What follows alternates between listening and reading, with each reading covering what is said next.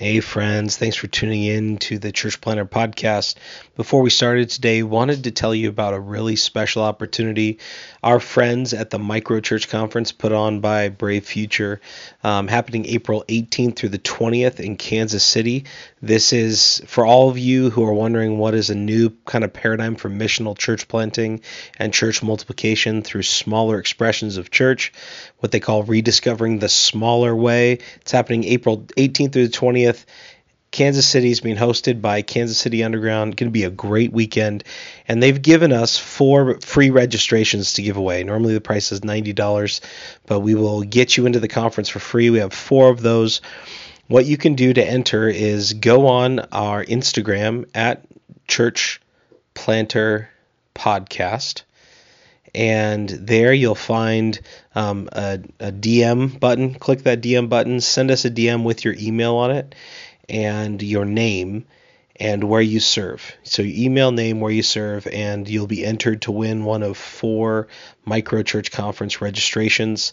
You just get yourself to Kansas City and you can be there and learn a ton from our friends at Brave Futures. Hope you enjoy the show today. The illustrious Jabba bids you welcome. I'm going to regret this. I'm Pete Mitchell, he's Peyton Jones, and this is the Church Planner Podcast, brought to you by Church Planner Magazine.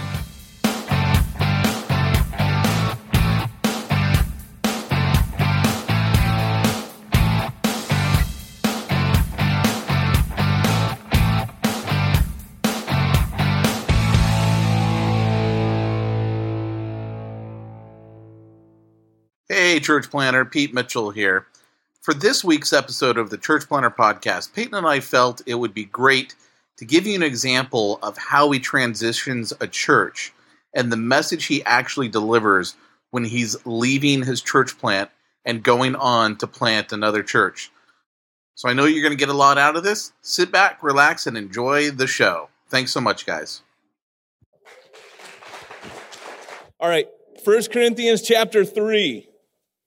You know, the Apostle Paul was short, I'm just saying. I'm stalling while you turn in your Bible. He was also bald. Did you know that? There's a contemporary account of him. They said he had a hook nose and bandy legs, which means he was bow-legged. And, of course, it's kind of cool, the historical account, because the bow-leggedness came from getting, he says, I got the whip, the scourge, 39 times, 40 minus 1. That actually, they would go around each side, and then they would go up under your groin. And that would rip the tendons, and that would make you bow-legged. So, anyways, there you go. Now you know. Knowing's half the battle. The other half is a lot of violence. 1 Corinthians chapter 3. All right. And we're going to read from verse 1. And this is not going to be a sermon necessarily. I know this is like the time at which you listen to sermons. This is going to be an address. It is going to be from the Word of God. But what we're going to do is we're going to talk here about some important things that Paul said. But what I'm saying is it will be a sermon, but it won't be necessarily expositional. I think you'll find that will have a whole lot of Bible in it. But you know how like sometimes you just need someone to talk to you? This is one of those Sundays. We just need someone to talk to us from the Word of God, okay? So I'm not looking at preaching a 3-point sermon and boom, boom, boom. I'm going to talk. You ready? This is family time. Let's talk. 1 Corinthians 3. Paul says, but I, brothers, could not address you as spiritual people, but as people of the flesh, as infants in Christ. I fed you with milk, not solid food. For you were not ready for it, and even now you are not ready. That's kind of a downer to start off like that, huh? I'm not thinking you. Don't worry. This is the Corinthians. This isn't why I picked it. For while there is jealousy and strife among you, are you not of the flesh and behaving only in a human way? For when one says, I follow Paul, and another, I follow Apollos, are you not being merely human? What then is Apollos? What is Paul? Servants through whom you believed, as the Lord assigned to each. I planted, Apollos watered, but God gave the growth. So neither he who plants nor he who waters is anything, but only God who gives growth. He who plants and he who waters are one, and each will receive his wages according to his labor. For we are God's fellow workers. You are God's field, God's building. According to the grace of God given to me, like a skilled and master builder, I laid a foundation, and someone else is building upon it. Let each one take care how he builds upon it. For no one can lay a foundation other than that which is laid, which is Jesus Christ. Let me hear some amens on that. Amen. That is the foundation. Now, if anyone builds on the foundation with gold, silver, precious stones, wood, hay, straw, each one's work will be manifest, for the day will disclose it. Because it will be revealed by fire, and the fire will test what sort of work each one has done. If the work that anyone has built on the foundation survives, he will receive a reward. If anyone's work is burned up, he'll suffer loss, though he himself will be saved, but only as through fire. So Paul's addressing a church that had a rotation of leaders who had come through. Now we know, since Refuge Long Beach has been planted, we had Charlie Marquez back in the beginning. We had Ruben. We had Mike's been with us since the beginning. Chris, one of the best teachers on planet Earth, in my opinion, is here. I don't think you guys know how, maybe you do, how blessed you are. Yeah, we know. His wife, we know. I live with this. But here's the deal. What I love about this is how Paul sees his entire ministry. And what I want to talk about today is, what is this church all about? You know, I don't come here so often anymore. And as I come, I see new faces. And pretty much maybe about a year and a half ago, it was very telling when I turned up one Sunday and someone said, "Hey, that bald guy said." And I love that because, you know, as one of the church planners, to have someone call me the bald guy, it's like I did my job. Like George Whitefield said. They asked him once, George Whitefield, they said, "Hey, John Wesley is forming his own denomination. What about us?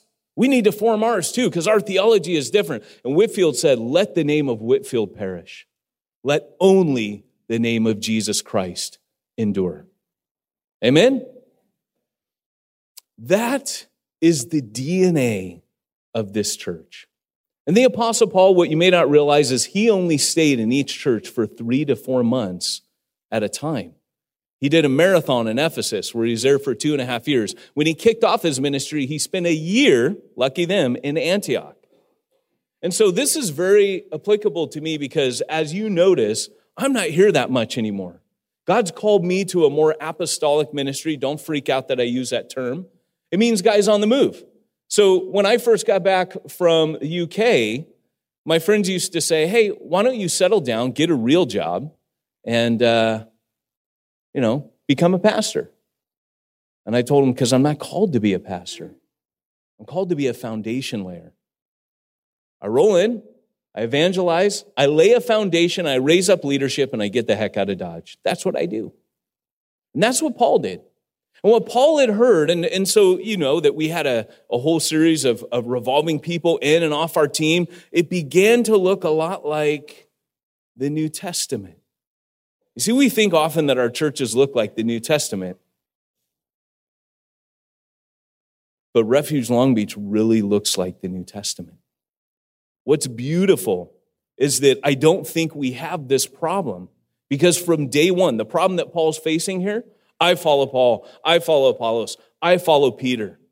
I don't think we have that problem at all. In fact, really the good thing is no one seems to mind that I'm not here that often, which is good. Because in future, the avenues that God has opened up for me right now. So I just want to give you an update, and then we'll springboard into when Paul says what his ministry is as a foundation layer. I want to talk about that. What was the foundation that we laid here at Refuge Long Beach? And how can you as a congregation build? Because that's where Paul goes. Paul says, "Hey, I laid a foundation.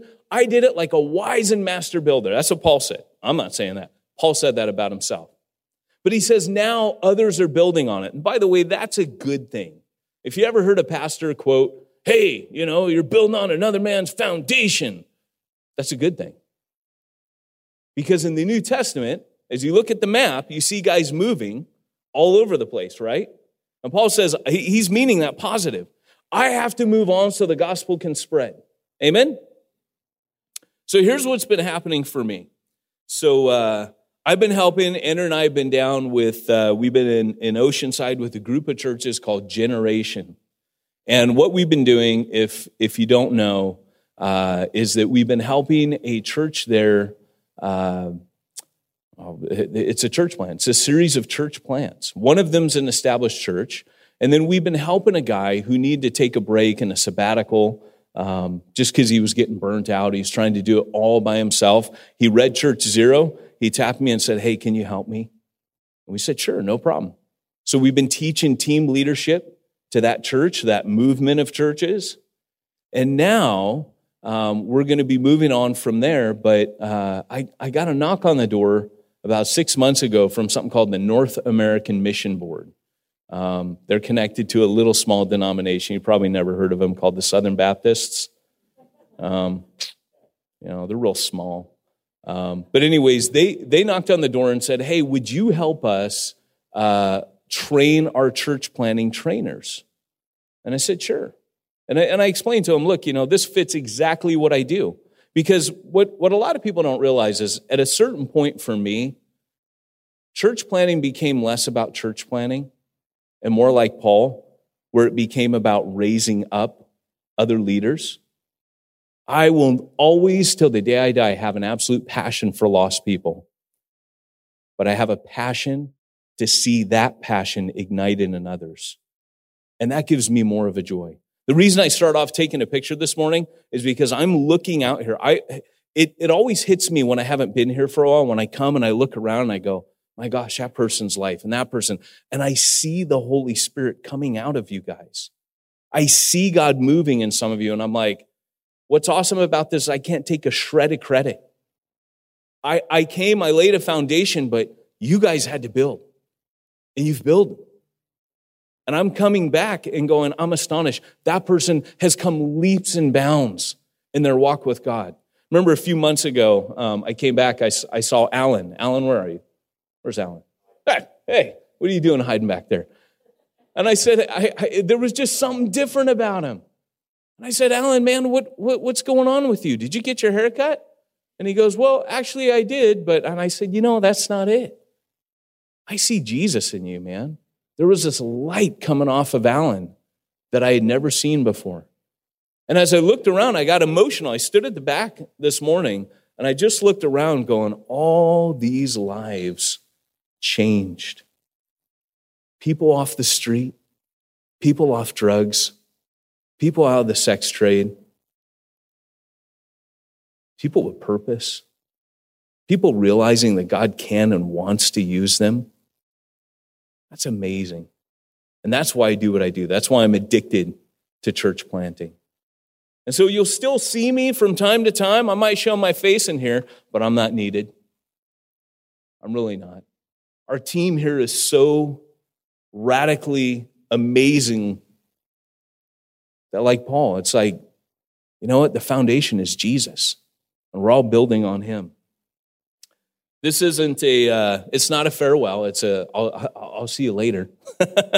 So I know because some of you guys are going, well, what does this mean? Look, what I'm saying is I'm doing what God's called me to do.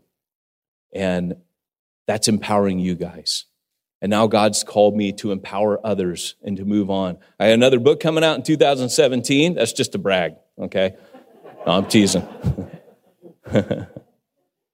But there's a lot of cool stuff happening right now that it's just been mind-blowing. But I have to tell you, when I go, wherever I'm going right now, if I'm speaking at a conference, I literally am talking about you guys and what I've seen in Refuge Long Beach.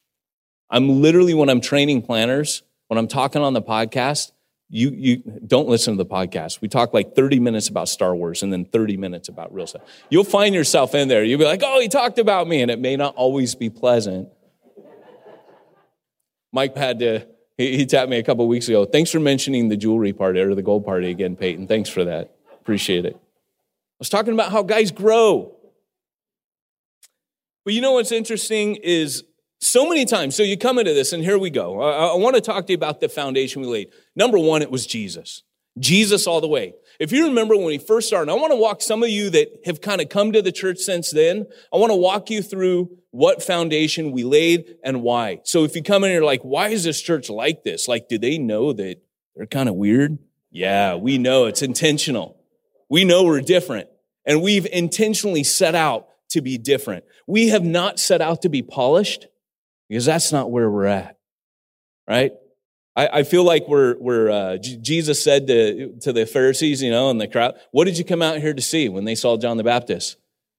Kings and palaces? Hey, they're found in Jerusalem. You won't find those here. I feel like, hey, what'd you come out to see? A polished service? No, you'll find that in Orange County. That's not Long Beach, baby. We're people in Orange County, that's stuff white people like, okay?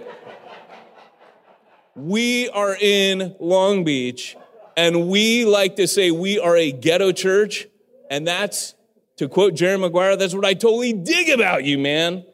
That's why we are the way we are. Because we know that being polished doesn't matter. What really matters is people meeting with God. In fact, really, if you want to take Refuge Long Beach, I could save myself a whole talk here by just telling you, just take Jesus' speech to the Pharisees and reverse engineer it. You put obstacles in people's way to find God. Refuge is about, hey man, come as you are, find him, make a beeline to Jesus. We're taking roadblocks out. Look at us, we're knuckleheads, right? We can barely even get a service right, but that doesn't matter. You can know Jesus. Amen? That's what it's about. Just reverse engineer it. Go back. This is your homework assignment. Go to Matthew, is it chapter 23? Woe to you, scribes and Pharisees. Read that chapter and reverse engineer it, and you'll have Refuge Long Beach. Amen? Okay, so here we go. So if you're looking for another type of church, back in the early days when we first started, I would give people my John Wayne, listen up, pilgrims. I give them my blood, sweat, and tears speech, like Winston Churchill did. But what a blood, sweat, and tears speech does during the Blitz in London in World War II, what that did is it actually gave the British people resolve, like, yeah, let's fight. Let's take on the kingdom of darkness. Let's get this done. And so when we first met over at Emmanuel Presbyterian Church, I gave my eat my flesh and drink my blood speech, like Jesus did to a big crowd. We had a big crowd. We had like 80 people, 85 people that turned up when I first got there. A lot of people are like, oh, Peyton's back from Europe, let's come. And I knew there were other people that were coming like, hey, this is close to my house. And I was like, these people aren't going to last. Because no church should be about a guy's preaching gift, and no church should be about how close you live to it. A church should be about mission. That we are going into the place where church is needed, right? It's not a country club for Christians. It's a mission station. Like C.T. Studd said, who once said, some wish to live within the sound of church and steeple bell. I want to run a rescue shop within a yard of hell. We're a mission station. And so because we're a mission station, here's the deal. If you're coming in, when I give those speeches, I'd say, if you expect church to be this, forget about it. If you expect church to be this, forget about it. And what I was doing was painting a picture of the churches that people would come from. People going, when are we going to start this ministry and that ministry? And when are we going to? Hey, we don't have the resources. We don't have the time. We're about two things: glorifying Jesus and reaching lost people. Everything else is secondary. If we get those things one day, great. But here's the deal. Remember David when he was taking on Goliath? And they put Saul's armor on him and he's swimming in it. And he's like, this doesn't fit me. That's what a lot of church plants do. They try to put the trappings of the big mega church on themselves. And they try to be like a mega church. But what it usually looks like is a failing mega church because you're small. And we said from the very beginning, we're not out to be a mega church. We are more about reach than we are size. We want to reach the ones nobody's reaching. And if we're going to reach the ones nobody's reaching, we're going to have to go where nobody's going and do what nobody's doing. And I think I've been having you guys pray for Stanton. They launched out of a motel off Beach Boulevard last Sunday morning And you got to go on my Facebook wall and look at it. Nobody wants to plant in Stanton. They had a woman stand up and share her testimony, ex-murder, ex-prostitute. I mean, she brought the gospel during testimony time. She stood up and people were like, there weren't nobody worse than her. And she was part of the core team. And they did some damage. People have been getting saved in Stanton over the last few weeks. So keep praying. You have a sister church. They're a New Breed church as well. A guy named Paul Percy from an established, respectable church in Huntington Beach, off Warner and Beach. You know, the one with the big Christian school, any of you from Huntington Beach? So that's where he's from. So he's respectable, unlike us. But what David said is he said, look, I can't fight the enemy in all these trappings, all this ill-fitting armor. No, just give me a rock and the Holy Spirit, man, and I'll charge the enemy. That's all we need. All we need, guys, is the gospel and the Spirit of God, and we can charge the giant, and we can slay, we can bring down the enemy in this area as he stomps back and forth, saying, I own Long Beach. I own these people. We've already taken prisoners of war. We've already seen captives set free. But what you have to do at the outset and then also as you continue to go is you have to maintain the right priorities. That's what Paul was talking about here in this passage where he goes, hey, look, I laid a foundation and some of you guys are trying to lay other foundations, Paul says. I don't feel that about you at all. But Paul says, look, there's no other foundation that can be laid except for Christ. And so I'm going to give you today some mantras. Some of you are going to smile because you're going to remember these mantras being tossed about in the very beginning. And you know that mantras exist in the Bible. Did you know that? Hear, O Israel, the Lord our God, the Lord is one. That's called the Shema. That's a mantra. Right? There are mantras in the Bible that God wanted them to say, certain prayers, you know. The Lord endures forever. His love, his steadfast love endures forever. That's a mantra. There are mantras in the scripture that you're meant. Shalom is a mantra. Right? Amen, amen was a mantra. Let it be true, let it be true.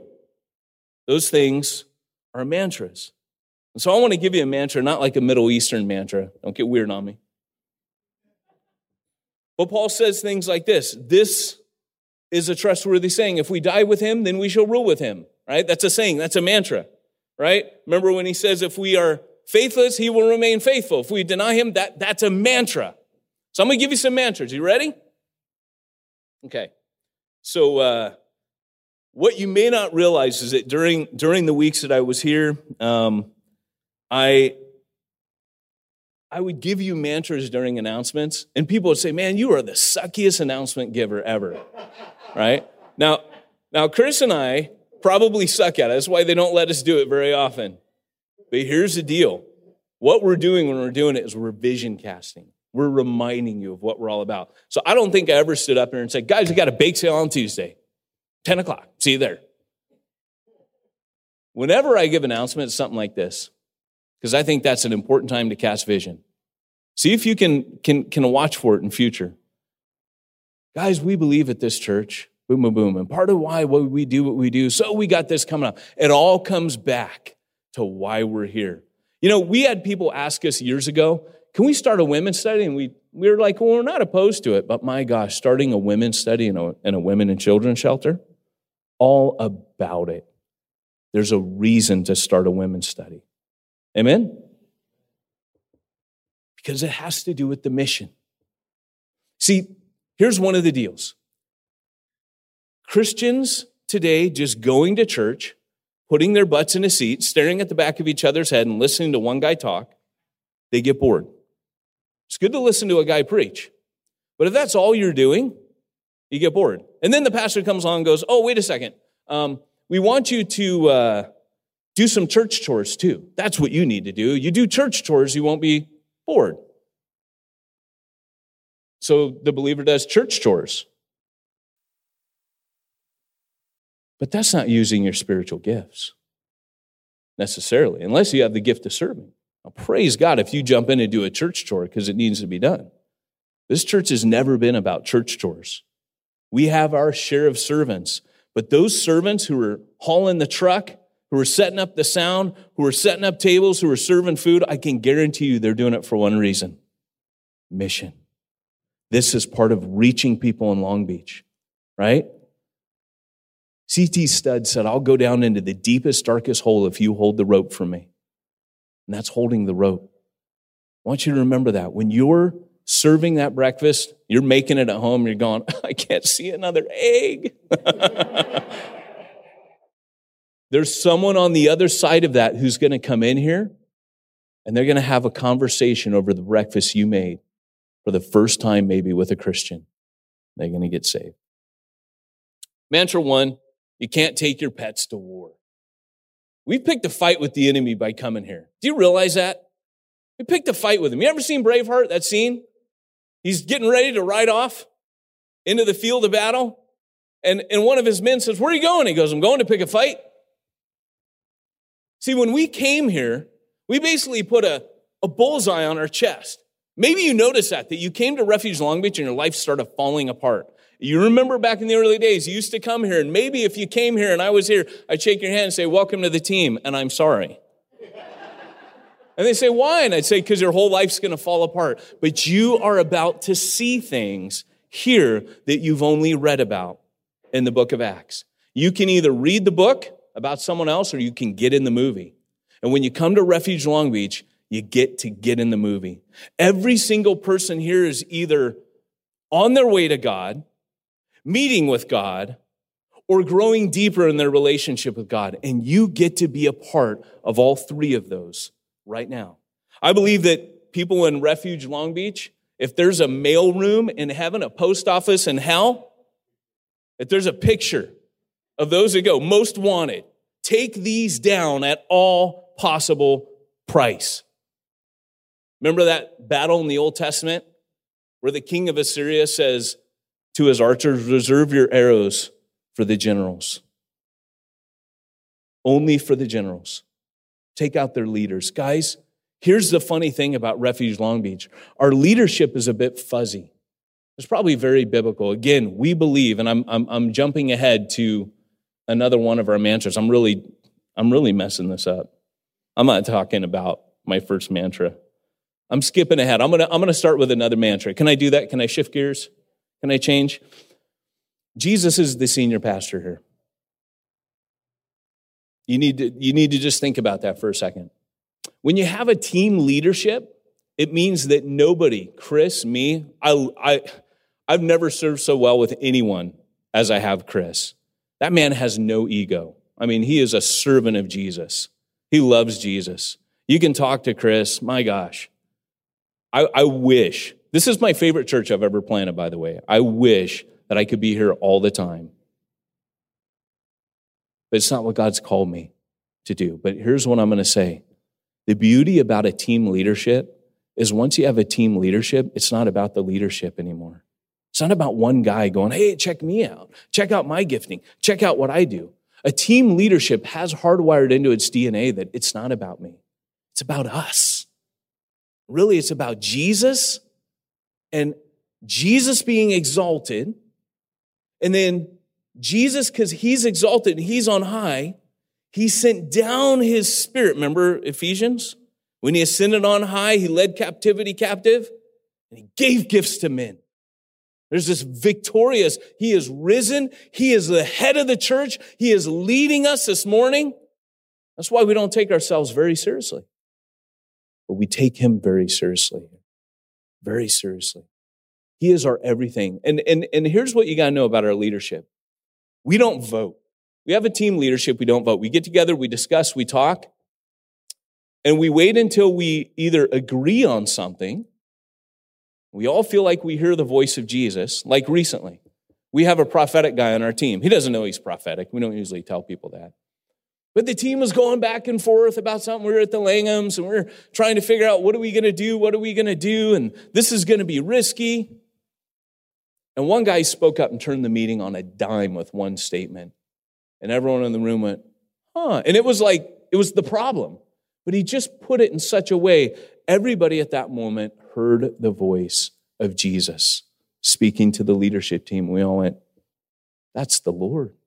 Like we actually expect God to speak to us as a leadership. Does that make sense?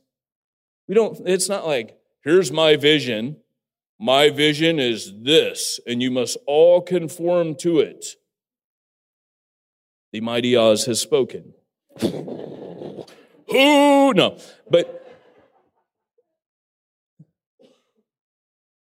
I would like to be the Oz the Great and Powerful. It would really help my short man syndrome. Can you imagine that? No tripping up the stage, just a giant green head. Hey!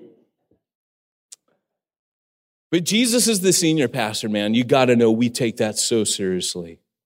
And we're on mission with him. We literally believe that Jesus is just passionate about the people around this place. And that shapes everything we do. So you can't, Jesus is senior pastor, mantra one. Number two, you can't take your pets to work. All right, we got back to it. So what will happen is people will try to make the church about anything other than what it's really about. So if it's about Jesus and glorifying him, and if it's about reaching lost people, and I read that somewhere in the scripture, some guy, they asked him, what's the most important thing? And he said, to love the Lord your God with all your heart, mind, soul, and strength.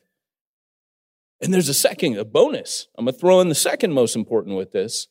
It's linked to the first, that if you love God with all your heart, soul, mind, and strength, you'll love your neighbor as yourself. So here's what we're all about. Loving Jesus, lifting the name and fame of Jesus as high as we possibly can. And then number two, loving our neighbor.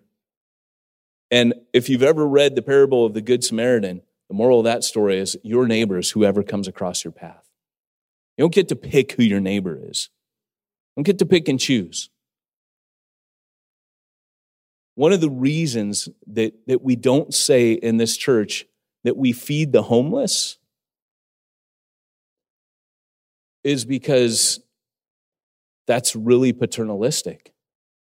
That is somehow putting you on a higher level than someone who doesn't have a place to live. And that's so unbiblical.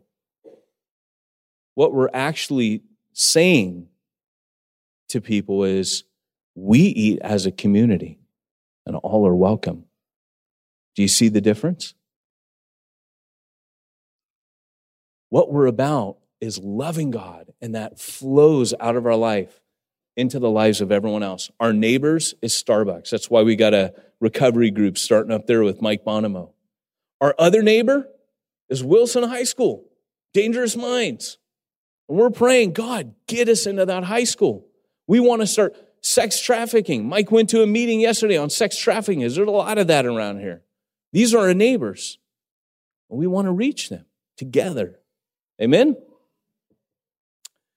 So number two, I've kind of wasted a lot of time talking about this, but we're a church that exists for people outside of it. Did you catch that? We are a church that exists for the people outside of it. So just know that as we're here to reach lost people, we're going to offend a lot of church people. You got to know that. And we're okay with that. You see, every church loses people. But you have to decide which ones you're willing to lose. And that can be hard sometimes. Jesus had to turn his back sometimes on the religious people in order to reach the lost. That's how I got into church planting. I took a church that didn't have a pastor for 18 years, and when the Holy Spirit started busting loose, I didn't know at the time, we started the Sunday evening service.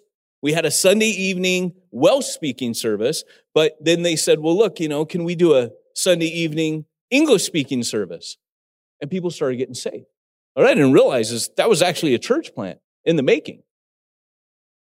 God was moving. People were getting saved. Welsh speakers, this is the big scandal in Wales. Welsh speakers are coming over and getting saved in the English-speaking service. You don't know how serious that is. And it became a problem. And some of the leadership really took issue. This can't happen. Crazy, right? But sometimes we got these weird hang-ups in church that just make it all weird. When we were back at the school, there was a woman who got really mad at me because we had a transvestite prostitute that was coming to the church regularly. And Amanda was the name that this individual went by. And Amanda used the ladies' room during the service, right about now in the service.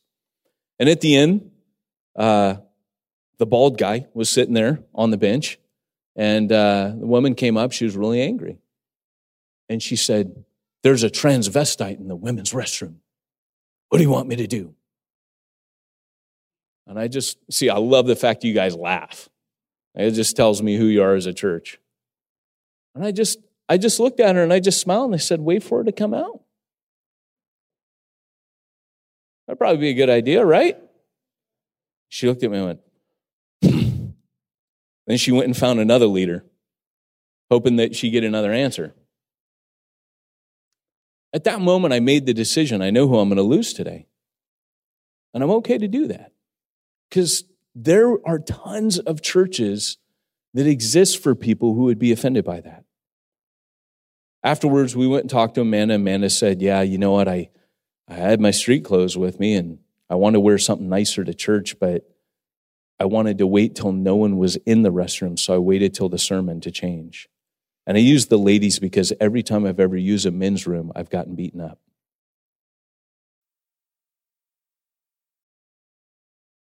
I want to be the church where cross-dressing prostitutes can come to church and believers are so filled with the love of Jesus that they say, "You know what? How can I help you?" Right? Not, "Hey, you can't be in this bathroom. Get the heck out of here." Amen? You might as well take a fire extinguisher to them. What if I had said that? Take a fire extinguisher and turn it on Amanda in the bathroom. Probably would have been a more popular answer. But do you understand where I'm going? Told you that this wasn't going to be a sermon. This is going to be a little bit of a, look, I don't pastor Christians. I train and equip missionaries. And if you're going to be missionaries, you got to start thinking like a missionary. Because that day of victory was won. That day, the enemy got a hiding. Because Amanda continued to hear the gospel.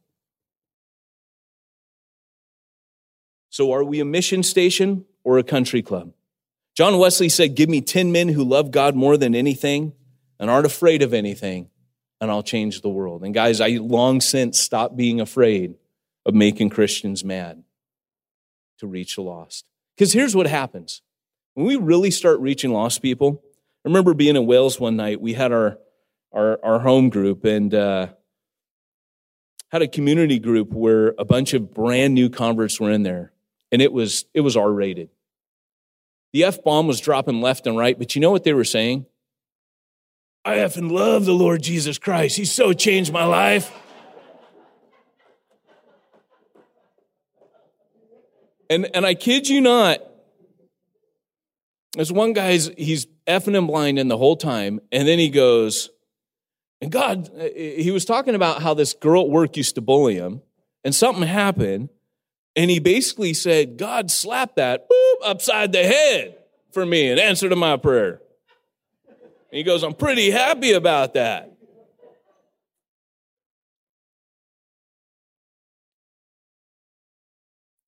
What was awesome is I was like, you know what? I just started grinning ear to ear. Andrea, we were just sitting there just looking at each other like, this is what church gets messy when the Holy Spirit starts working. It was so beautiful. And it was only when the C word dropped a little while later that someone went, "Oh," and then they looked at me and go, "We're not allowed to say that in church, are we?" And I remember going, you know what? And I told them exactly what I was feeling. You know, it's just beautiful that you guys don't know the rules. You only know Jesus right now. And I said, you know what? God's going to clean up your language. And then I told them my testimony, how bad my mouth used to be. And I just started telling them, and they're just listening, just drinking in, getting discipled, real life, life on life. Mantra number 4, legalism is illegal here. It's illegal. It's against the law. Okay? Legalism is a way of behaving like a Pharisee, feeling that somehow you are better than other people. And the problem is that none of us, grace, the cross, It is the great equalizer. No one in this room, and here's the deal. I started off in ministry as a youth pastor. That wasn't so bad. Then I went to become a psych nurse, and I kind of got this philosophy that everybody's jacked up. And then I went back into ministry, but this time working with adults, and it only reconfirmed what I already knew. Because when you're a pastor for a number of years, you get to learn everybody's secrets. You get to learn that people's marriages aren't what they seem to be, people's home life, people's job, people's integrity, their character. And you just realize how everybody's the same. And everybody needs Jesus. And the guy who's like, I don't ever look at pornography, which, I could probably say that, but for me, it's not a pride thing. But, a lot of times what I'll struggle with is, I don't look at pornography, but according to statistics, 70% of you men in here do. Get your act together. You see what I'm saying? It starts becoming like a pride issue that, like, I'm still jacked up. Amen? I'm still jacked up. Or maybe someone says something mean to me or something I don't like, or it comes up to me this morning, which I'm sure someone said, hey, I didn't like what you said this morning. I'm like, oh, yeah? You take a hike, buddy. Rather than just being gracious and, I don't like half of what I say half the time either. That's okay. You know what I'm saying? We're all jacked up. We all need Jesus. And when we first started, I remember saying to the church, there's going to come a time where you're going to realize that I'm jacked up. And I'm telling you now, I'm jacked up. So when you come to me later and you're like, we're leaving the church because you're jacked up, I'll be like, okay, I'm surprised you lasted as long as you did. It took you that long to figure it out. I told you in the beginning I was jacked up. But this all comes back to a key thing. Grace is the great leveler. See, when we have grace, when the cross of Jesus Christ comes in and fills this room, people begin to drop the mask. When people begin to drop the mask, life change begins to happen because you guys begin to get involved. Someone finally cracks and goes, I'm depressed and I'm on antidepressants and I have such a hard time getting, and someone goes, you know what? Is anyone praying with you over this? Can I be there for you? Can I pray with you? Can I talk? Do you have any? I have no one to talk to.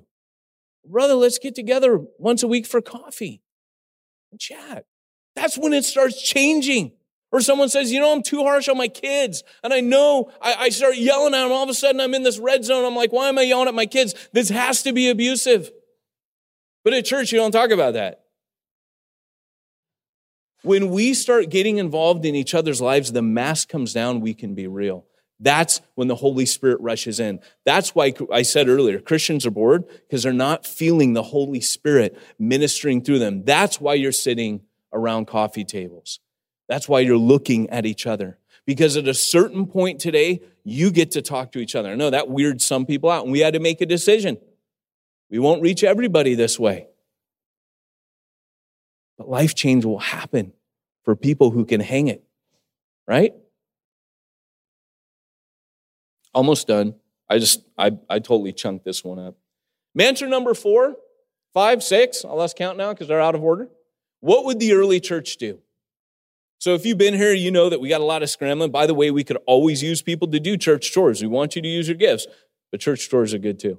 So here's the deal. I had to throw that in there, right? But here's the deal.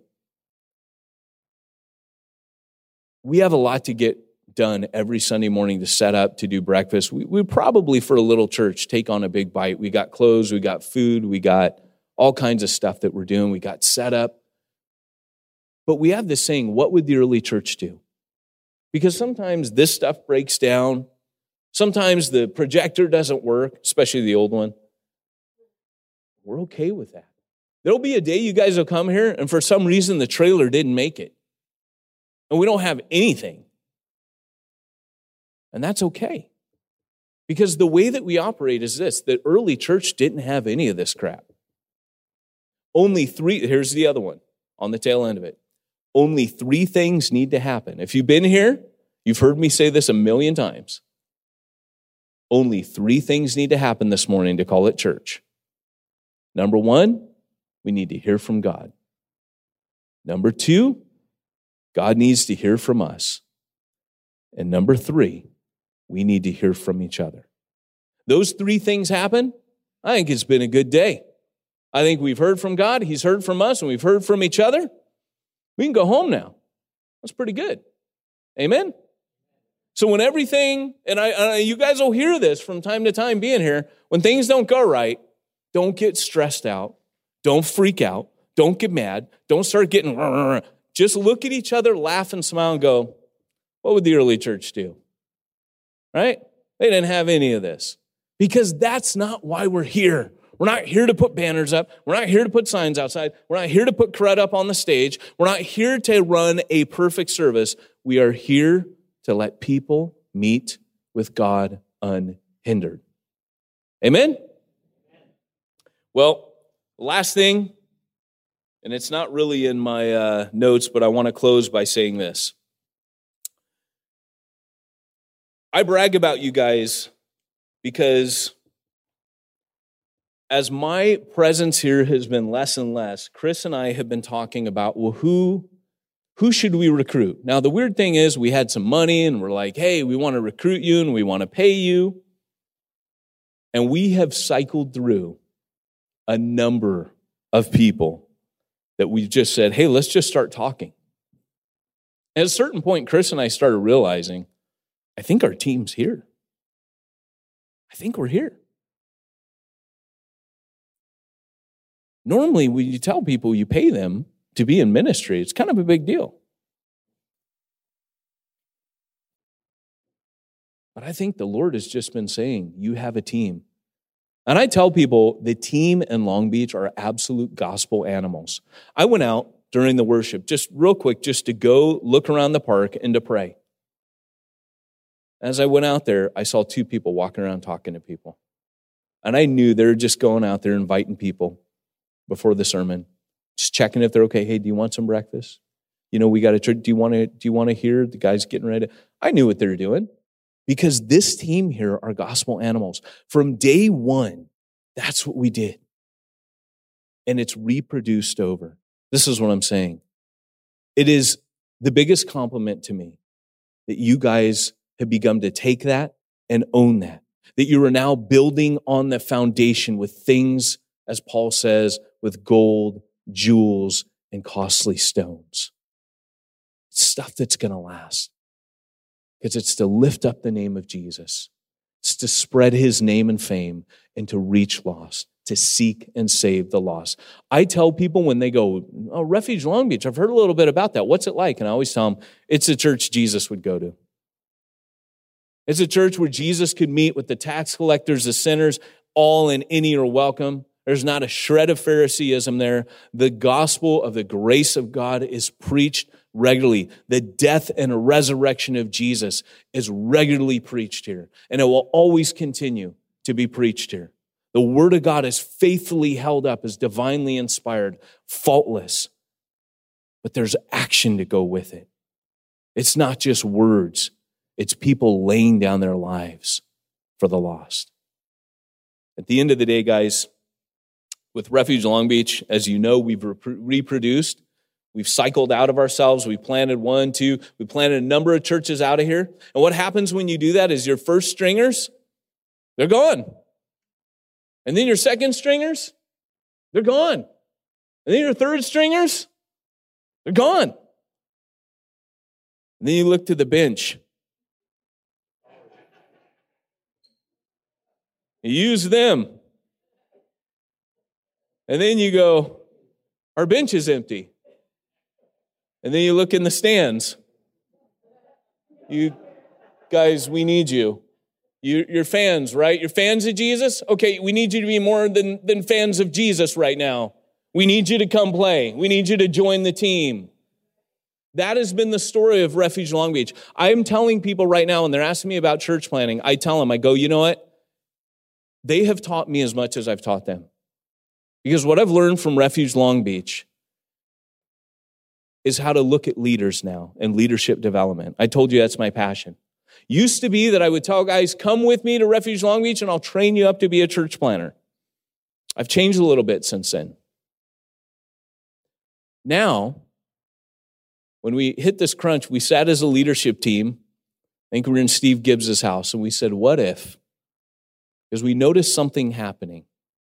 We noticed that we weren't getting the guy out of seminary. We weren't getting the guy out of Bible college. We weren't getting the guy who was like, I want to be a preacher and a pastor one day. We weren't getting those. We were just noticing that if people were given opportunity to use their gifts, they would. And they became leaders. We have COGs. DJ wanted to start up a COG, and he didn't know it was a COG. All of our leadership's like, don't tell DJ it's a COG. Don't tell him it's a COG. It's a COG. We're like, if we tell him it's a COG, he'll quit. He's like, don't. We kept saying, do you want to start a COG? He's like, no. So when he came to us and said, look, I want to start a prayer meeting Saturday morning for people to pray, we're like, cool.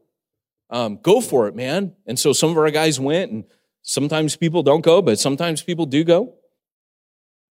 And it's a COG. Alex, like, you know what? I want to do a COG in the park because that was home for me.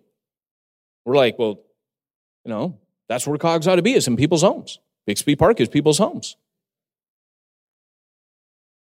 And when as a leadership team, we came together in closing, and we said, what if instead of looking at people like we used to, oh, you look like you're a leader, let's invest in you. What if instead we started looking at everybody as a leader?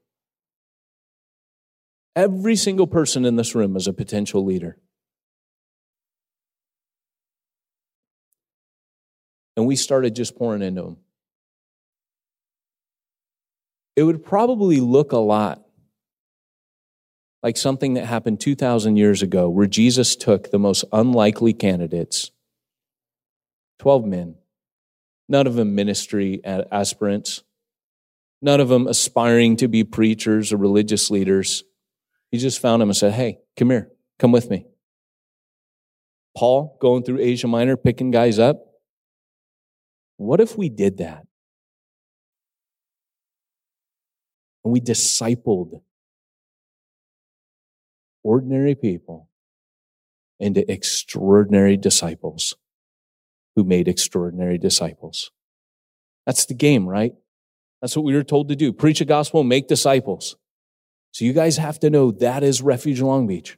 We want you in the game.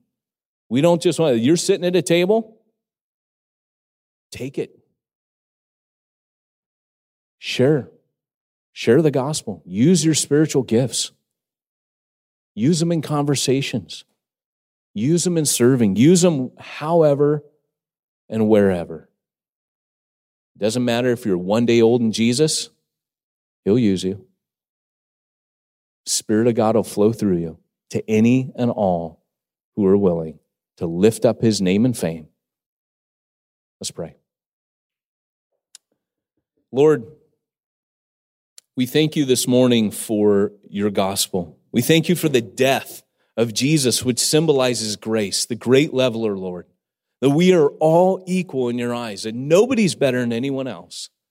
And Lord, as we share this time this morning, Lord, we pray that we would know that your grace is the reason we can be used. Because Jesus died on the cross, that veil was ripped open. It wasn't the picture that we could go to heaven, could go to you, but it was so that you could come out of that temple and through the Holy Spirit indwell each and every one of us. Because you no longer saw the stain of sin on us. There was no guilt. You took it away. That you could fill us with your Holy Spirit. And you could channel your heart through us on mission. You could actually flow through us, use us, empower us, equip us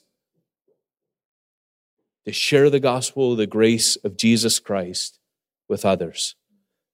Lord, I pray that you would anoint this body to be a body ministry, to be a real united team.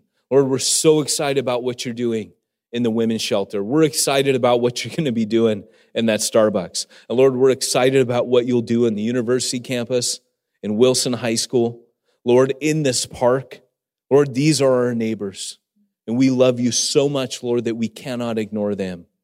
And I pray, Jesus, today that each person would factor themselves in today and say, you know what, I'm here. And the foundation in my heart is Jesus. That foundation was laid strongly. Everything that we talked about today, all those points are things that were learned from watching his leadership. Things that we've gleaned from the scripture, Lord, from who you are and how you operated, how you led your people and how you continue to lead us. And we ask Jesus you would continue to lead Refuge Long Beach as we move forward. In Jesus' name, amen.